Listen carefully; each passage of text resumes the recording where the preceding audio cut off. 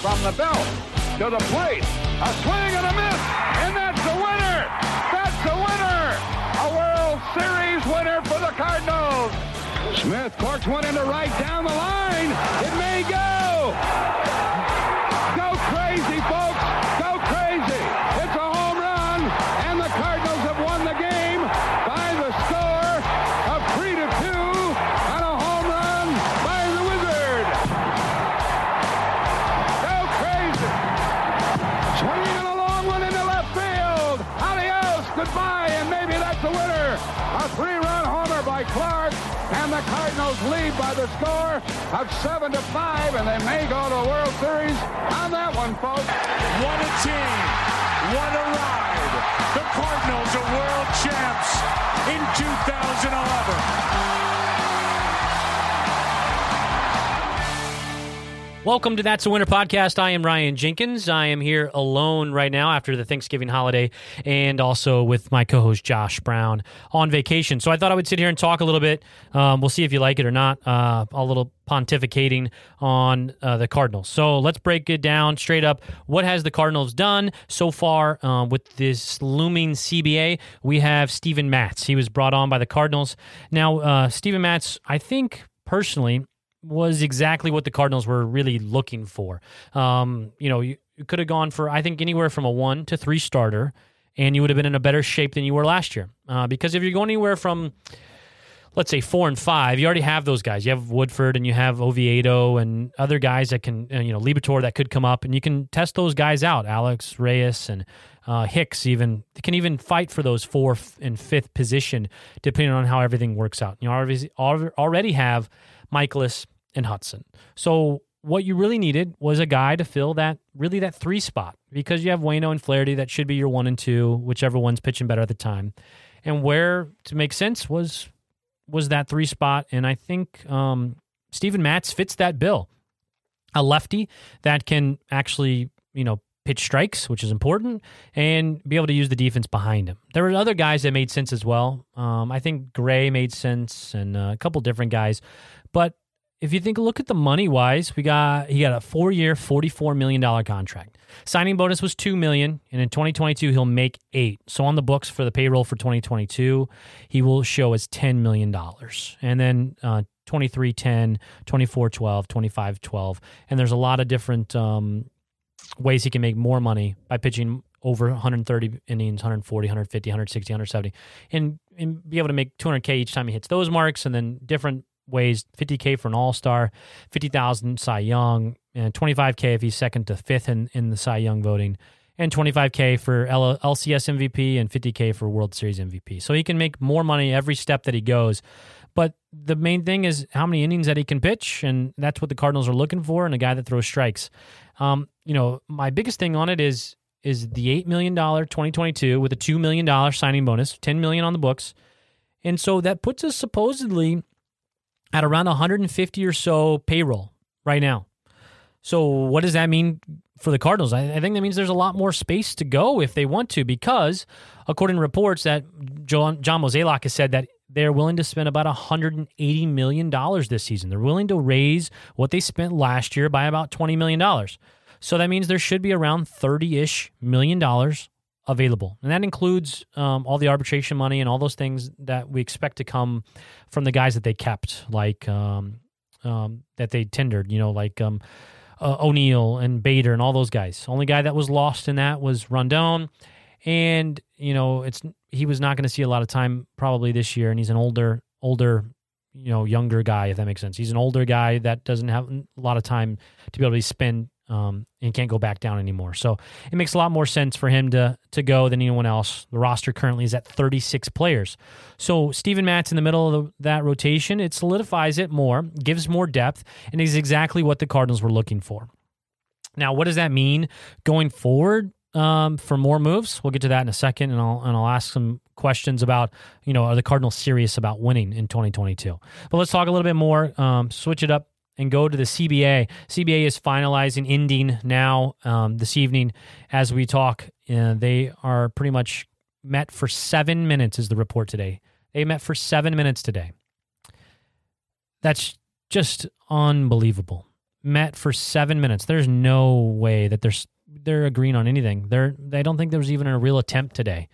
At the last chances of trying to block it, I think everyone wants it to be a work stoppage to use more leverage. What things should come out of it is also a big deal as well. The DH is what is assumed. I think the Players Association wants that. I think that is assumed. I read today as well that the Players Association wants $240 million as this luxury tax. That's a little high, I think, in my opinion. But I think the luxury tax should probably be more in the $200 million.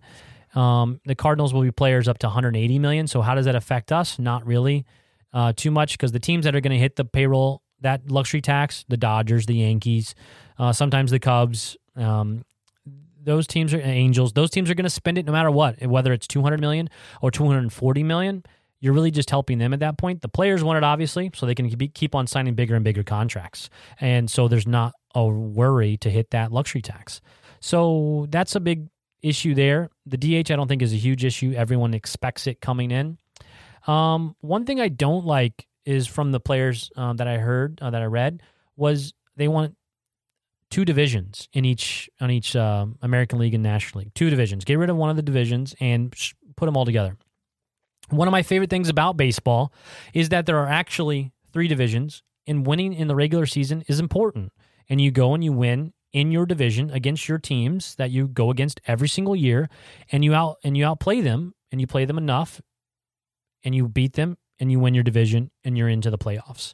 Whenever you're condensing it to 2 divisions, it reminds me a lot of the NBA. The NBA has 2 sides of their conferences, and then they have the top, X amount of teams. I think it's 8 or 10 teams. I think it was 8. I don't know if with COVID, I know that it expanded a little bit, so I don't know where it is this year. But it makes the regular season irrelevant. And now they play 90 games, I think, in NBA, and they've already made the regular season irrelevant. So what happens with the MLB when you're talking about playing 162 games, and you then allow 14 teams, as discussed, that people have talked about, into the playoffs, and you only have 2 divisions in each side? It waters down what is important to baseball. It waters down those rivalries in between, and it means nothing in the regular season, and everyone just tries to get to the postseason. That also brings me back to the point I don't like about having more teams in, is teams are going to be just fine at making the playoffs. They're going to be just fine at 80-ish wins, 85 wins. That's what their goal will be. Instead of 90, instead of 100-win seasons, we'll be fine at 80 to 85, and we'll make the playoffs. That's not what I want to see for baseball. Why do we want that for baseball when we already have a pretty good, postseason system? Though the one game I'm not a huge fan of, because baseball is more than any other sport out there that any team can beat anyone on any given day. Literally, the worst team in baseball can beat the best team in baseball on one game.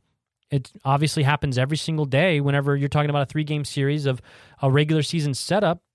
It's hard to sweep teams, and you can just win one. So I don't like that part of it as well in the postseason. Those are the big things that I've read so far that they are just so far apart on. The players want them to spend more money, and the owners want to make more money, and they want to add more games. And those are the big issues. But this is what it has come to my, reading all of this, is the owners gave all this BS about how they are lacking money last year because of COVID. And look at the dollar figures that are being signed this year in this offseason. Look at all the money being thrown around. You don't see owners out there trying to sell because it's such a poor business decision. No, you see guys signing Max Scherzer for $43 million a year. You see the Tigers, who are not competitive yet, maybe next year, signing Javi Baez to an overpriced deal. You see the Rangers, who are not competitive, signing 3 dudes over $600 million so far they've allocated this offseason. That's the type of things, and these owners are screaming they're broke. They're talking about how there's not enough money.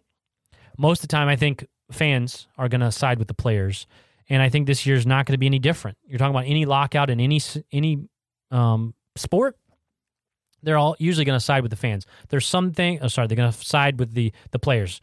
This year is not going to be much different. There are some things I don't like what the players are saying, and there are most things that I do like. So for them to keep on screaming broke, and then now they're, doling out all this cash it's just BS. We all have known that for a while, but we kind of believed it during COVID because there wasn't fans in the seats. There wasn't all those things. People weren't showing up to games this year as much, but they're still putting out tons of money. If there's not any money to be made, people would be selling. Cohen and the Mets, he wouldn't have bought the Mets if he thought it was a bad business decision. Why? Because he's worth billions of dollars. He's going to do something to make him more billions of dollars. He does that because he wants to win in baseball and he wants to make money. Those are the reasons why he's in the game. If it wasn't a good business decision, he wouldn't do it. And that's what is a bunch of BS from the owner's side. They're making more money than they ever have before, and they're screaming they're broke. And it's just not true. Now, the players are making more money than ever as well. So why would they even think about a lockout? It doesn't make a lot of sense. The players are getting the biggest contracts that's ever been given out. The owners are making more money even though they're screaming they're broke. Why would we even have a lockout? It's because of little bitty things that they want or don't want from either side. And I'm pretty confident there's going to be a lockout until spring training, if not worse. But I think both sides need to come together and figure it out because it's just terrible. All right, let's move on. Speaking of all the guys with money, the owners, Bill DeWitt, I read, was like top 5 in MLB in making money, in his what he's worth. Obviously, Cohen is number 1, worth like $10+ billion. Bill DeWitt Jr. is worth billions of dollars as well.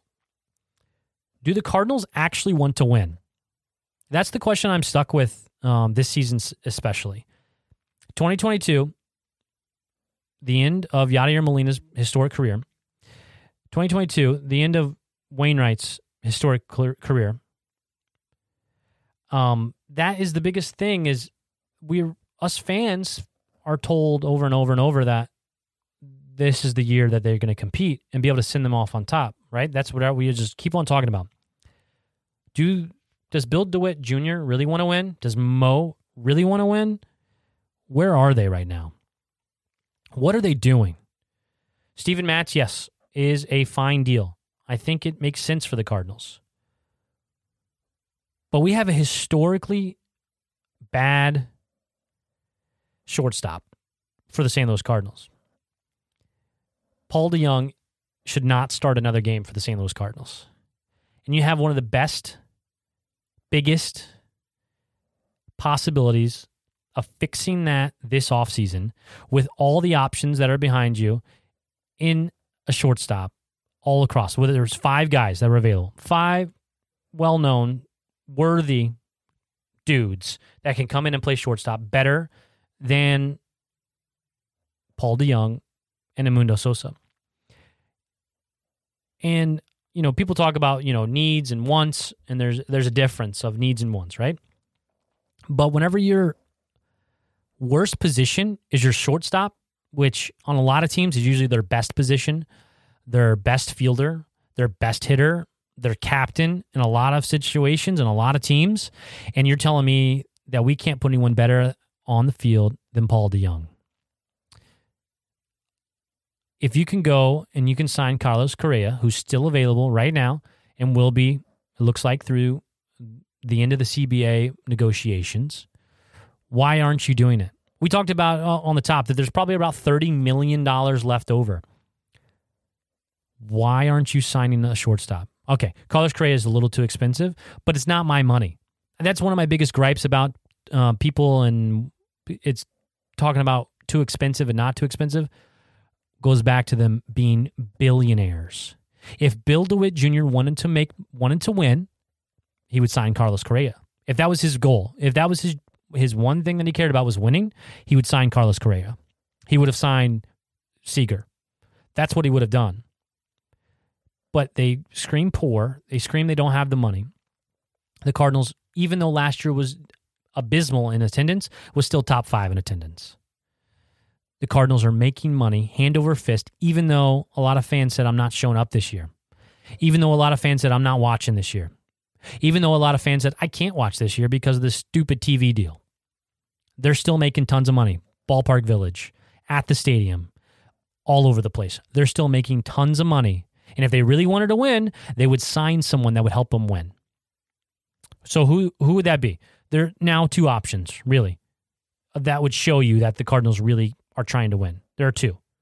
That would be Carlos Correa and Trevor Story. Those are the two that make sense. Those are the two that you have to upgrade your team with. Again, it's not my money. So if you want to talk about can't afford it, they can afford it. Want to talk about fits? Well, Carlos Correa is a reigning Gold Glover. That would kind of fit in with the rest of the Cardinals defense. 5 already. We could add another one in. We already have Yachty, who's historically already at 1. So that'd be 6, 7. And then we have Gold Glovers as pitchers as well. And Adam Wainwright, I do believe, is one at least. So you could have, and Carlson, I think, will at some point. His defense was above average, I believe, last year. So he would fit in. Carlos Correa would fit in just fine. He's a bat. He doesn't stay as healthy as I would like, but he can hit, right? So he makes sense. Money-wise, he doesn't make sense according to who? According to the owner, who doesn't want to spend the money. The Cardinals can afford it. Bill DeWitt Jr. can afford it. Bill DeWitt III, he can afford it. They can afford to bring in Carlos Correa if they wanted to. But then Trevor Story, what is he going to cost? What is he going to cost? He's going to cost less than Correa. He's going to cost less than Seager. He's probably going to cost less than Baez. Is he an upgrade from Paul DeJong and Edmundo Sosa? Absolutely. So why not bring him in? Again, the only thing that you can say no about is the cost. What will it hurt the Cardinals from doing in the future? What will it hurt the ability to re-sign Jack Flaherty? What will it hurt? None of that matters, really. They can afford it if they want to afford it. If this is the season they want to go all in and attempt to win a World Series to send Waino and Yachty out on top, why aren't they making the moves? I think the Cardinals are very similar to the Indiana Pacers, the Indianapolis Colts. Teams that are always in it, they're always making the playoffs, but they're just not quite getting over the hump. That's where the Cardinals have been for the last 10 years. That's what they've been doing post-2011. All Mo's job and Bill DeWitt Jr. was being relevant. Make the playoffs, make a little run here and there, but as long as we do that, people will be in the seats, people will watch, people will spend money. That's all that matters. Same with like the Pacers. They haven't had a pick inside the top 10 in the lottery since the 80s because they always make the playoffs. The Colts are always talking about being in it. They're always right there. But they can't win a big game. They did, obviously, with Peyton Manning, but they underperformed even those years. Like, they should have won more. Kind of like the Cardinals. In 2004 was the best team that the Cardinals had, and it's not the year they won the World Series. The 2006 terrible team, like the team that won 83 games. That's the team that won the World Series. So they underperformed. But same with Jim Irsay in Indianapolis. 70,000 people are going to fill the stands every single game. They know the fans are going to spend the money. So why not just keep on raking in the money and be competitive? Because that's all the fans care about, is giving them a little taste. If the Cardinals didn't go on a 17-game win streak, if the Cardinals didn't make the playoffs, would we be still having the same conversations we are today? I think there would have been a lot more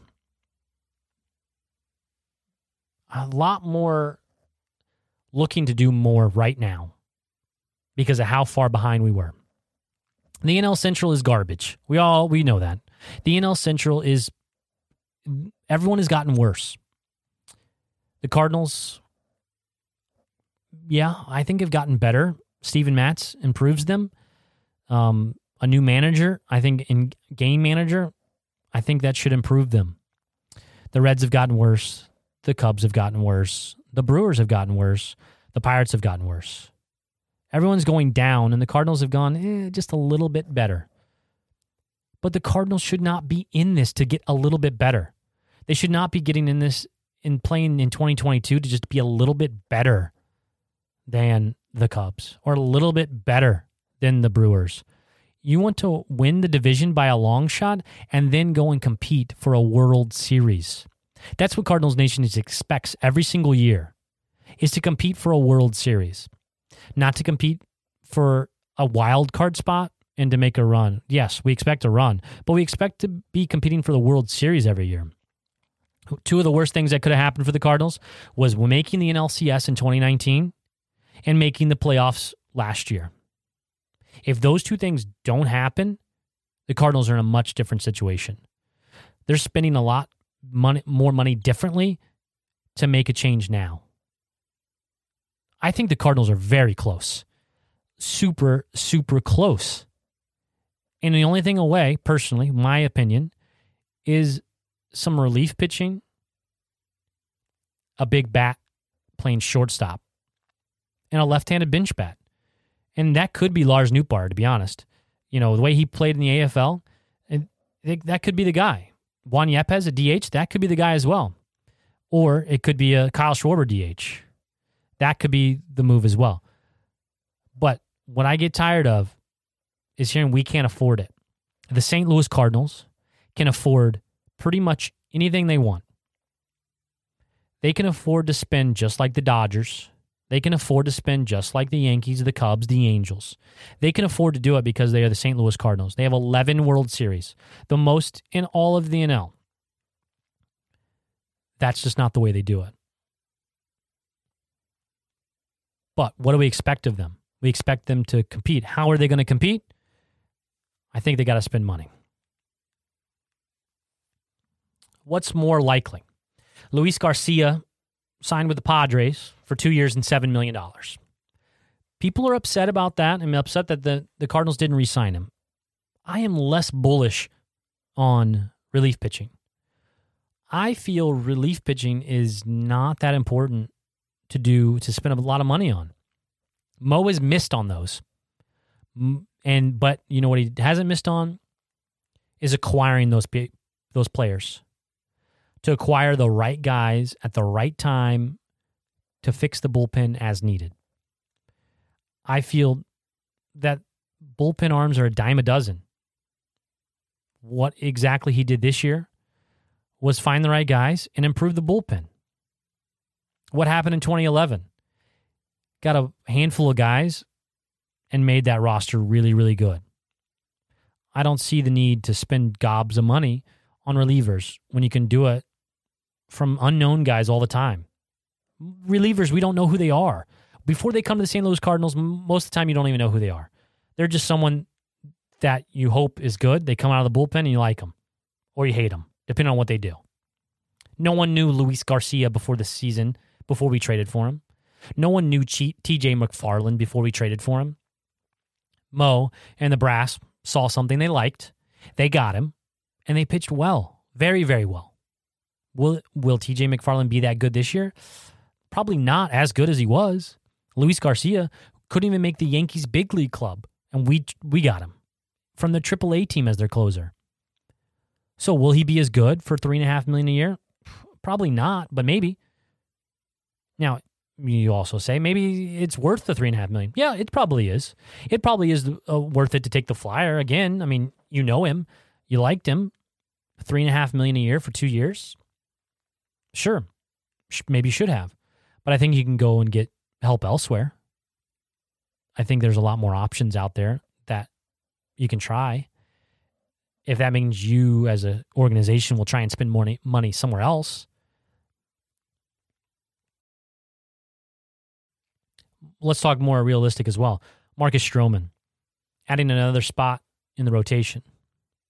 People say it doesn't make sense to add another one. You already signed Steven Matz. Marcus Stroman still makes sense for the Cardinals, but I don't think so for $20+ million a year. I don't think he'll get $20+ million a year and be a St. Louis Cardinal. I think the Cardinals are in on him $15 to $18 million a year. If he falls in a $15 to $18 million, I think the Cardinals still could sign him. But you might ask, why would we sign him when we already have pitching? We already have 5, 6, 7 guys that can pitch. Marcus Stroman is better than the 4 or 5. 3, 4, 5. He's a 1 or 2. He's probably a 2. He's probably a number 2 starter. So would you upgrade there? Yes. Should you? Yes. Because he's available and you can afford him and you can do it. So yeah. But then what happens to the other guys? Move Michaelis to the bullpen. Create more depth. Move Hudson to the bullpen. Create more depth. That's what the Cardinals lacked in the pitching last year, was depth. And that's what hurt us in June. So sure, have him. Bring him in. He has ground ball rates that are outrageous. He would play great with the guys that are already behind him. It makes sense. But one thing that will make me utterly just lose my mind is if the Cubs come in and sign Marcus Stroman. There's no reason for them to even be in play except to just take him from us. Because the Cubs are not going to be even... They'll probably lose 100 games next year. Why? Why would Marcus Stroman want to sign there? Why? Why would the Cardinals let him sign there to go against him how many times a year? He makes a lot more sense in St. Louis, and he better not sign in the division. The Cardinals should sign him if those are the options. But I do believe it'll be 15 to 18 versus should, needs, and wants, right? Do the St. Louis Cardinals need Marcus Stroman? No. Do the St. Louis Cardinals want him? I think they still do. I think they're still in on him a little bit. I think that they have offers out there, and they're hoping that he lands in that $15 to $18 million range, and the Cardinals are there to pick up the pieces. Would the Cardinals sign Trevor Story at 20 plus? I don't think so, because they can't afford it. According to them, that's not in their budget of what they want to spend. I think if he falls to the $15 to $18 million range for 4, 5 years, I think the Cardinals should, and I think the Cardinals would. But does it make sense? It goes back to my Carlos Correa part. Does it make sense? He's an upgrade, yes. Can he hit better? Yes. Can he field better? Sure. Yeah, I mean, I'll take it. I mean, I think DeYoung is a plus fielder. Sosa is a plus fielder when he's not throwing balls at umpires' heads. But Story's an upgrade all around. Is he willing to take a lesser deal to be with Nolan? Maybe. It makes sense. I think the Cardinals are still in on him, even after the CBA. They may wait until the very last minute and see what happens, and they could sign him. The front office and Mo tell us a lot that they believe in someone, or they don't see the need to make a move, but they're not serious. We saw that with Nolan or Arenado. They liked the team they had in front of them. They thought they were a competitive team, and they liked the lineup. And we all knew that lineup was garbage. But within 24 hours of Mo saying that, they had a deal in place for Nolan Arenado. So, kind of like whenever there's injuries in St. Louis Cardinals, you don't hear a lot about them. They don't tell you. They don't give a lot out. The same is said for on the free agent market, the trade market. You're not going to get a lot of info from the St. Louis Cardinals. I'm in with this. Lots of Twitter folks are out there telling you about their sources when they have 100 followers, 1,500 followers. And they're telling you about all their inside sources that are saying the Cardinals are doing this, or the Cardinals are doing that. The St. Louis Cardinals is one of the most tight-lipped organizations in all sports. They are not going to let some dude that knows no one somehow get some information and put it on Twitter. That's not where the leak is going to come from. Your knowledge is going to come from who you're expecting it to come from. Katie Wu. Rick Hummel. Guys like that. Derek Gould. Those are the people that are going to break it. Oh, yeah. And the national guys first, probably. Those are the ones who are really going to break it, right? Somehow, the national guys gets the info first. Why? Because of agents, because of relationships like that. You're just like Nolan Arenado deal. something could pop up that no one was prepared for. Talk, but it could pop up because that's what they did. That's what they were working on for months and months. I think Mo is doing a lot more working than he is willing to tell fans. I think he's doing a lot more feeling around than he's willing to let people know. This CBA lockout could last a long time. We may not have a lot to talk about. We're going to bring you the best things that we can through this podcast. Sorry we missed you for a couple weeks, week and a half, because of Thanksgiving and Josh being on vacation. Next week, we will be back at it. We'll have, I think, a guest with us, and we will talk more about the CBA, what to expect from it, and what more to get out of it. Thanks for listening to That's a Winner podcast. I am Ryan Jenkins. Please follow us on Twitter at That's a Winner Pod. Sutter from the belt to the plate. A swing and a